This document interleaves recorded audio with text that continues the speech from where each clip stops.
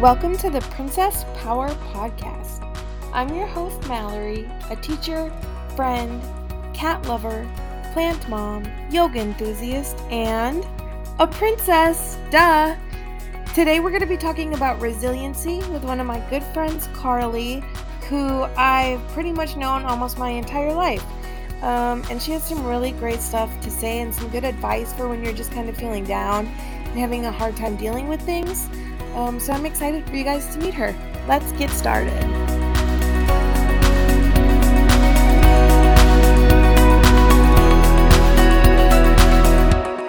So hi, Carly. Welcome to the Princess Power Podcast.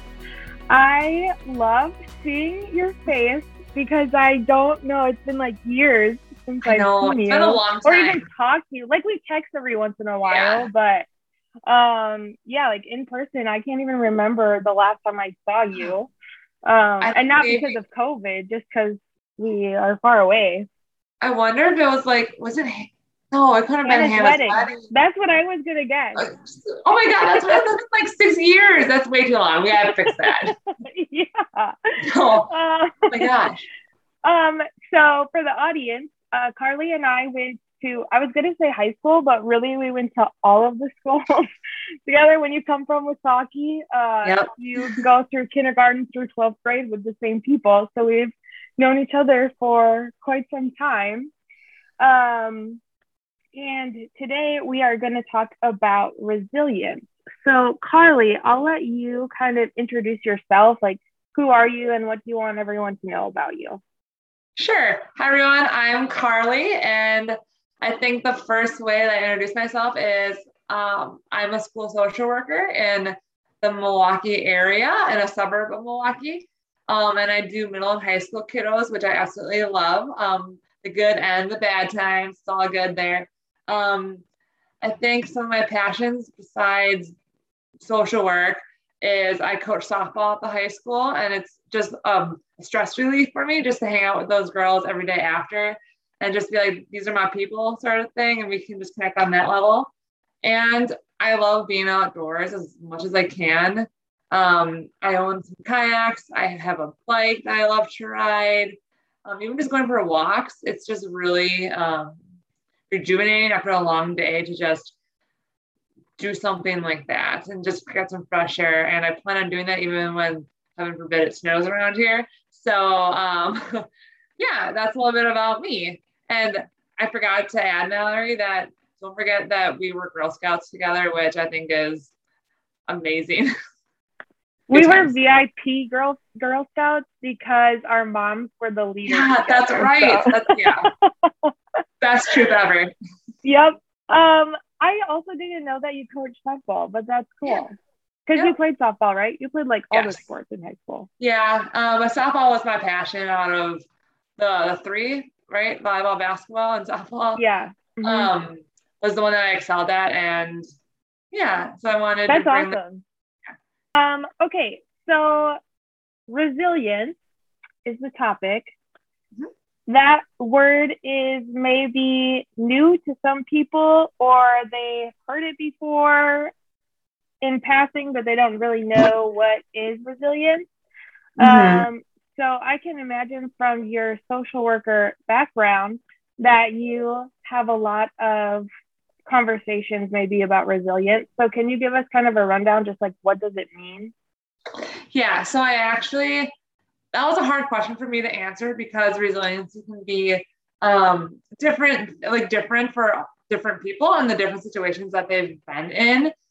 So when I did a little research, I went back to my trauma-informed care trained through St. A's in Milwaukee and really wanted to look at their definition first. And their definition of that they use for expressing what resiliency is the process of adapting well in the face of adversity. So the challenges and the stressors that we experience in our lives. And they also throw in trauma, tragedy or threats, or just events in our lives that cause significant stress. And that, like I said, that could be different things for different people.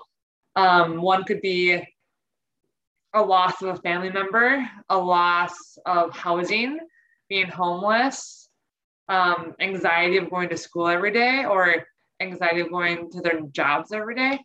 And just how do they build themselves up to get to that point so that they can carry on, essentially. So how do we face adversity in that way is how I would describe what resiliency is. Thank you. That was a very good explanation. Mine would have been like, it's when you figure out how to deal with stuff. I don't know. Yeah. Because it's a different word, like you said, that it's one of those, like, I don't want to say scary words, but, or not trigger words either, but you hear the word and your ears perk up, so. Yeah, because it does have that connection to like stress and trauma. Mm-hmm. So when you hear resilience, you think of like the negative parts that go along with it, maybe. Right. So what can you share about like experiences that you've had about like what kind of setbacks have you had where you've had to build that resiliency, and like how have you learned to deal with setbacks that come along? Sure. So that was a tough question for me to like really reflect on, but it was a good question to ask. I think the first time that I had to really be resilient is the first time I moved away from home. And for a lot of people, that might be going away to college, which I did. I went to UW Stevens Point my freshman and sophomore year. And during that time, I really got extremely homesick, where I didn't know what to do. I would go to class and everything and I would maintain, but when it came to social things, I was lost. Because coming from, a small town, 500 and less, everybody, you're like a little family, to going to a big university and not knowing anybody and being put in a room or selected to go with a random roommate, it's intimidating. And I would cry at nights. Like I would be alone in my room as my roommate was out, like going to class, and I would just sit there and I'd call home all the time. I would go home on weekends, and it was just really hard to adjust with that because it's just something that I didn't experience before. So I think that was the biggest stress, and my first big stress that I realized in my life was doing that. And what I found from that experience is finding people that support you, because like, I grew up in a very faith-based home, where you pray about things, you talk to people that you trust most. And I'm so grateful that I was able to find an on-campus church group to be a part of and feel like purpose, to feel like I have a place and I feel like I have a reason to be there. And I think having that support system helped me through that difficult time, because I can tell you, I went from wanting to transfer home, which I did do the paperwork to go to the local 2-year university. And then something just switched and I said, no, I'm going to give it a shot. I always have a semester to come home. And eventually I stayed for 2 years before transferring to UW Green Bay for my major. So that was the first time that I experienced that. So that's interesting to me, because I had like a very, very similar experience. And it is, especially growing up in a small town, like when you go to school with the same 40 kids for 12 years or 18 years, or we knew each other even before, like our families all know each other. Everybody knows each other. There's such a sense of like community. Our parents went to school with each other, so it's like they go. Yeah. You go to school and your teachers are like, oh, I have your dad in class. Like everybody knows everybody. Yeah. So when you've never like had to experience, in like bigger cities, they will go to an elementary school and then a different middle school and then a different high school, and they have more experience kind of changing and meeting new people and being in different settings. When you don't have that and then you move away, it is like, it can be incredibly stressful. Yeah. And I definitely had nights where I just like sat in my dorm room, like sitting by myself, like, because I was too afraid to go to the cafeteria all alone. And Yeah, so that is, and then I also, the reason I ended up staying at the school I did was because I found a church on campus and like made friends there, Yeah. and they were like my support system for Right. the entire 4 years that I was there. Mm-hmm. So that's, yeah, I didn't realize that you had such a parallel experience, but Yeah. I wonder how often that happens with Wysocki graduates, Yeah. especially. And, you hear about people changing all the time, and I would agree. And one thing that I learned too, even in the social work role, is it's okay to be vulnerable and to share the experiences that you've had, because that helps build connections with others to be able to share, like, no way, I thought I was the only one. I guess I'm not. So that helps, like, to talk about things can also help with that resiliency piece too, is finding that keyword support system of who's going to build you up rather than bring you down. So can I ask you a question? Sure. I don't know if I'm going to leave this in here. This might end up being cut out afterwards, but I've read in a couple different books recently, like maybe within the last year, I've read stuff about like bonding over trauma, like how you're not supposed to like, like be fixated on like, oh, we've had this similar experience, blah, blah, blah. Right. But I also see, like you just said, like the connection part of it, like, oh, I thought I was the only one. So where's like the balance between those two things, in your opinion? My opinion, I think it's the person has to be ready to want to share. And sometimes people will never get to that point. And if you're really struggling with that, maybe seeking out a therapist or a community counselor to help you through those things. And just, I think just letting people know whether, because it's just interesting because I believe that everyone has experienced some level of trauma in their lives. Some more significant than others when you look at the ACE study versus like me moving away to college, right? Big difference, but still similar. We all experience things differently with that piece. And I think just being ready to share on your own time and let people know that whatever you want to share, I'm here to listen and not be judgmental, is the biggest thing that you can do. Yeah, that makes sense. And you also mentioned the ACE study. So I think any educators that are listening would know what that means. And it's also kind of difficult sometimes, I think, to discuss those kinds of things with students. At one of the schools that I taught at, they're actually like, they use it as like part of the curriculum for one of their classes to like go through and see like, because part of the ACEs like assessment is like the resiliency portion, right? There's like, these are like the traumas that you've experienced, but these are like the good things that are like countering that. Right. So can you just explain just like a blanket kind of sentence about like what is the ACE study? Sure. So the ACE study, ACE stands for Adverse Childhood Experiences, and it was a study done out of the Kaiser Permanente in San Diego, California. And they studied people on weight loss. Actually, that's how it started. And they started with looking at the effects of how people lose weight and why they gain it back. So then, don't quote this, but the doctors then looked at like what were the common experiences that these people had. And disclaimer, it was a lot of white middle class folks that were experiencing this. So then from there, they developed 10 questions, and a couple of them are early death of a parent or incarceration of a parent.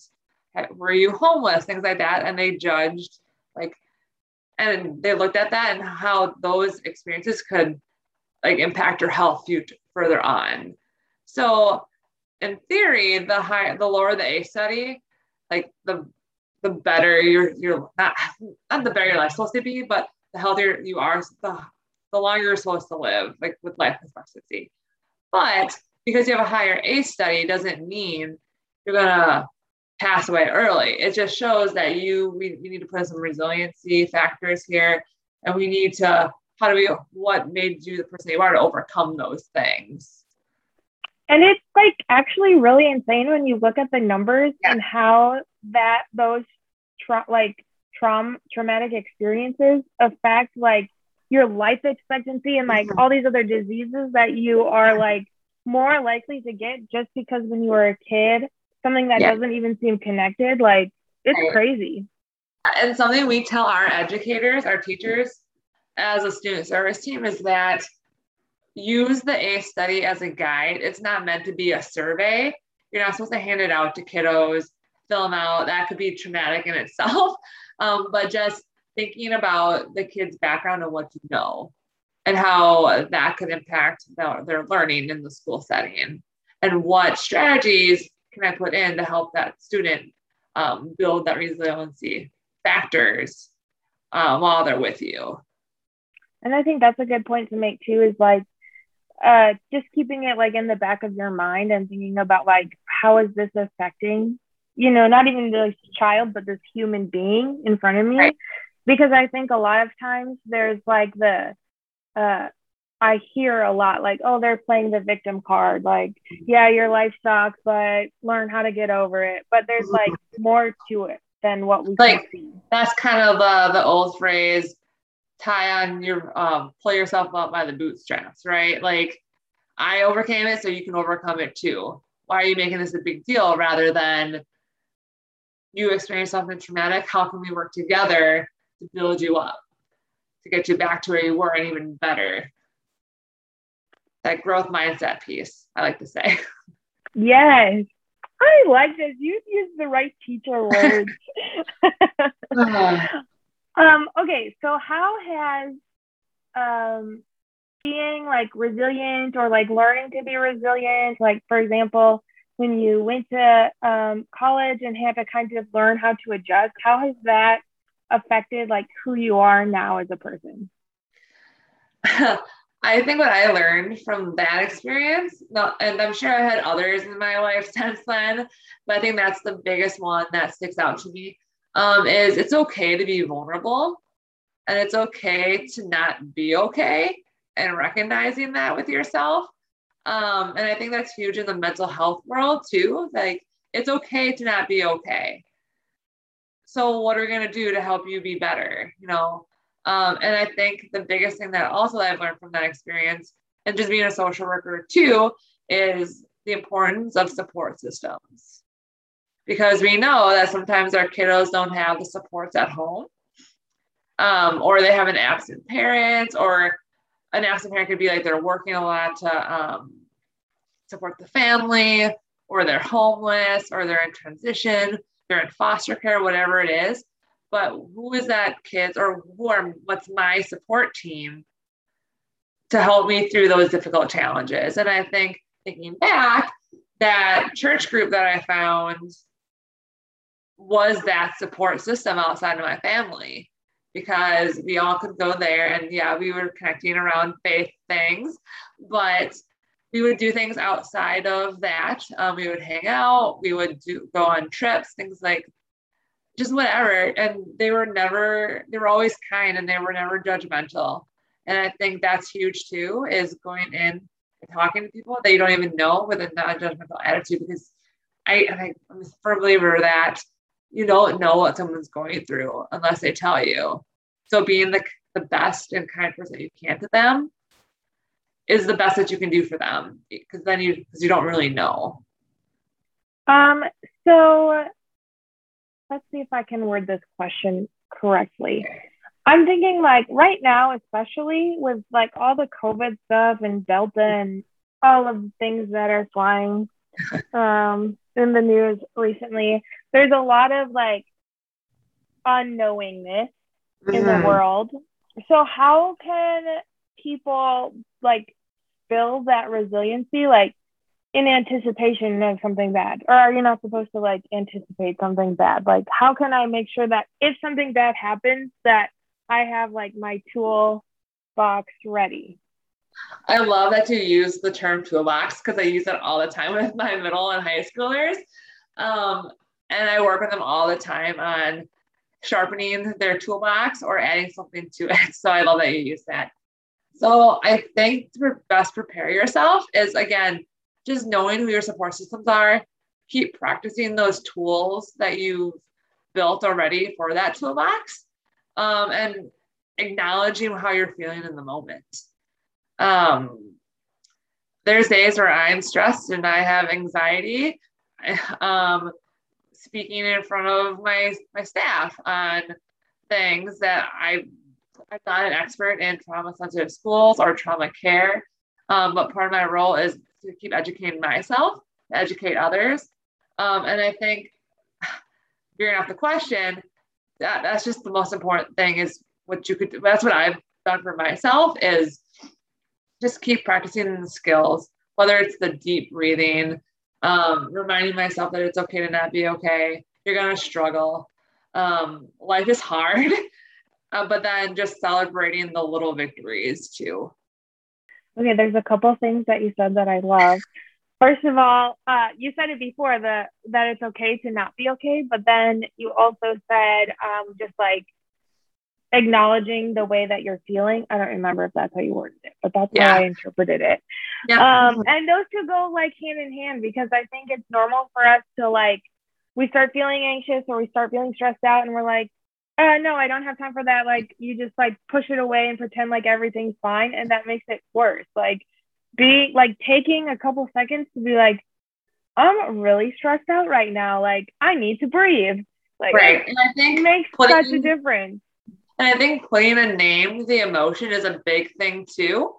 And yeah, just acknowledging a lot, because in society, people are seen, right, in quotes, to be perfect. Like everybody wants to be perfect when really there's no definition of perfection and no one's ever going to be perfect. And just acknowledging those good and bad moments.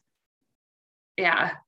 And that's something that I need to do more of as well, and self-reflection, because there's just days where I just want to forget the world and just want to be left alone. And just, again, like you said, it's okay to not be okay. And in the moment, we're doing the best that we can at that. And I'm thinking about, and I go back to my kids, when kids come into my office or I want to talk with them and they're all heightened, I go back to, it's okay to not be okay. And kids do well if they can. So if we give them the tools and teach them the tools, kids don't want to fail us. Nobody wants to fail. We don't want to fail our employer. We don't want to fail our friends. But just, again, it's okay to not be okay. And we're doing the best that we can. And I like that like piece of reminding kids, like, it's okay not to be okay. And it's okay, like, it's nice to hear, like, if you're not doing okay, I think that's nice for someone to remind you, like, let it out. Like, you need, like you said, support system. You need someone to say, hey, like, you're not okay. Right now. Yeah. And that is, like, okay. Like, I can see it. I know that feeling. Yeah. So I think that's a really important piece. And with you saying that you know that feeling, that's showing them empathy too. Like you're getting in touch with an experience that you had to be able to emphasize with them that what you're feeling right now is validated. You're not crazy. It's validation. And that could be the biggest turning point for that person, is to say, yeah, you see me. I'm stressed. Thank you for saying that. Thank you for acknowledging that. What can we do together to make it better? And I think too, earlier you mentioned like being vulnerable, and that's like part of it, right? Is to say, I've had that feeling before. It's like to admit that. I think that's something, especially when you're working with students, that's like for me as a teacher, that's the most important thing, is like, I'm not going to pretend like everything's fine when we're all walking around with masks on our face. Like, clearly this is not fine. Let's talk about it. Somebody. Right. We both don't like it, but what are we going to do to get through it together? Right. And, you know, like kids complain about it all the time. They're like, I hate this thing. It's so hot. I can't breathe. And I'm like, trust me, I hate it too. I hate it just as much as you do.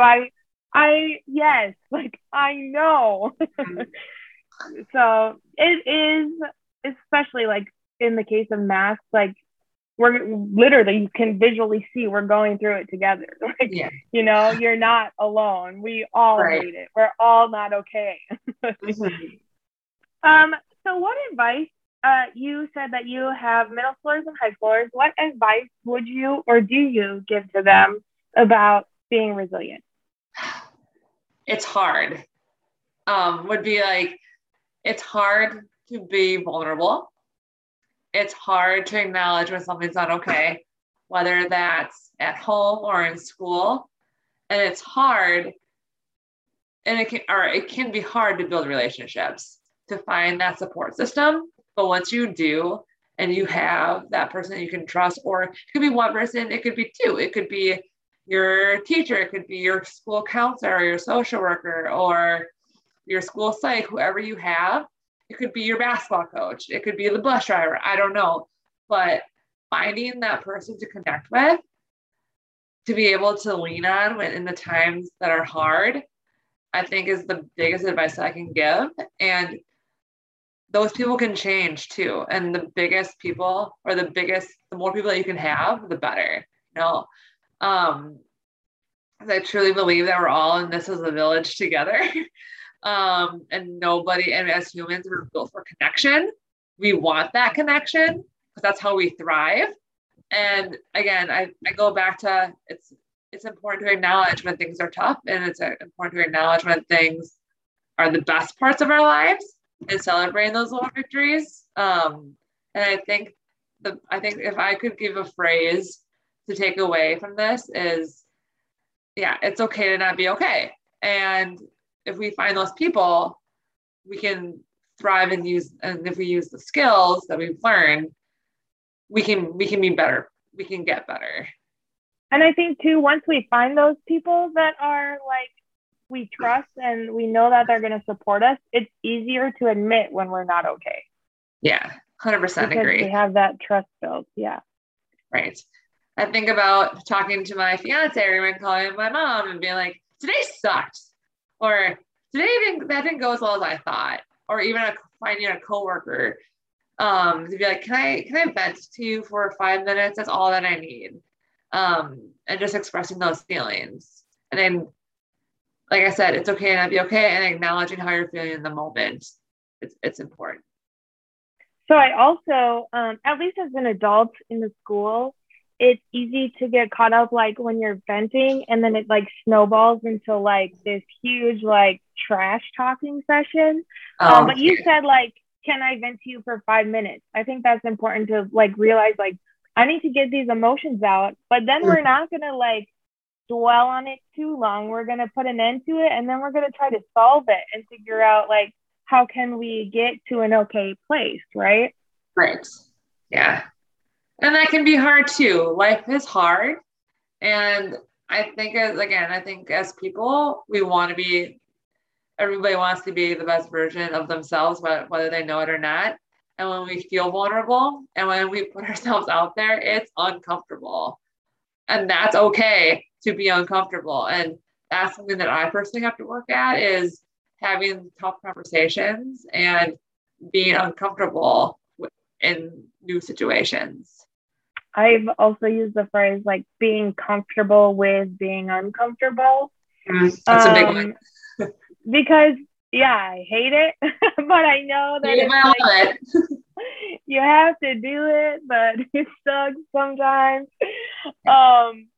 Yeah, I like think back, just this conversation makes me think back of like when I was in school and like the person that I am now versus then. It's like, well, one, we didn't have like much reason to like try to build resilience. I mean, for the most part, like we grew up pretty sheltered and taken care of and whatever. At least we were in protected environments where things were stable and they were predictable. So we didn't have to worry about that. Yeah. Yeah. So that's, I don't know. I've learned a lot, and I wish that like some of the kids that I interact with, like, it's hard to not be able to be like, look at what I know now. I promise you'll get there. Yeah. It's gonna take some time. But when you're like stuck in that like bad place, it's hard to see outside of it. Yeah, a journey. It takes time.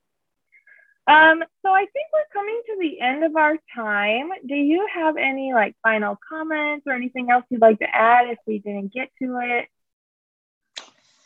No, I think we covered a lot of stuff in this 30 minutes, and I think it's pretty good. I think it's a lot to digest maybe for some people, but I think I feel like a broken record at saying like it's okay to not be okay. Resilience, we all face adversity in our lives in some way, shape, or form. But finding our people to rally around us and to connect with is the best that we can do. And we're humans and we want to connect, and we're doing the best that we can in the good and the bad days. I think it's okay to repeat that phrase because it's like a good phrase and it's important. And that's one that I have in my office. Two of my offices, I have a sign that says, it's okay to not be okay. And it serves myself as a reminder. I've had staff come into my office and be like, that phrase really hit home. I'm not okay right now. So what can I do for myself to make it better? I'm literally going to go put that phrase up in my classroom tomorrow.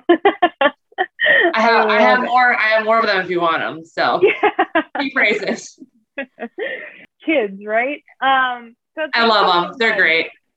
Thank you. I seriously appreciate you taking time, especially during a school week and like one of the the first 4 days of class or something like that. I know how hectic it is at school. Yeah. So I appreciate you taking some time out for me. Yeah, no worries. I love doing this. This was actually one of my strange bucket list items. So when I got your request, I'm like, yes, I will do it for sure. I'm famous. So yes, out to the interweb world or whatever it is, the podcast.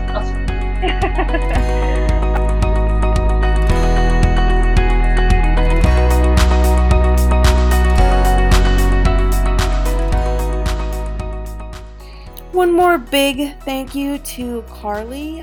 For those of you who don't work in a school, the first week or two of classes can be completely hectic and crazy and busy. So the fact that she was able to take time out during that craziness, I really appreciate that. And thank you, as always, to the listeners for sticking through with me. And thank you to my very first Patreon, Hector. And I think that's all the thank yous. It's like one of those award ceremonies where you're like, I have to say thank you to this person and this person. Now I have all these people I have to list off. Anyways, just a reminder that I do have a Patreon. It's www.patreon.com/princesspower. And I have an email, princesspowerpodcast@gmail.com. I want to hear from you. I want to know what kind of topics you want covered. Who do you want to hear from? Let me know. I think that is everything I have to share. This is like the second episode in a row that was on time. So I hope you're all proud of me because normally I'm really bad at getting this out on time. Have a great week.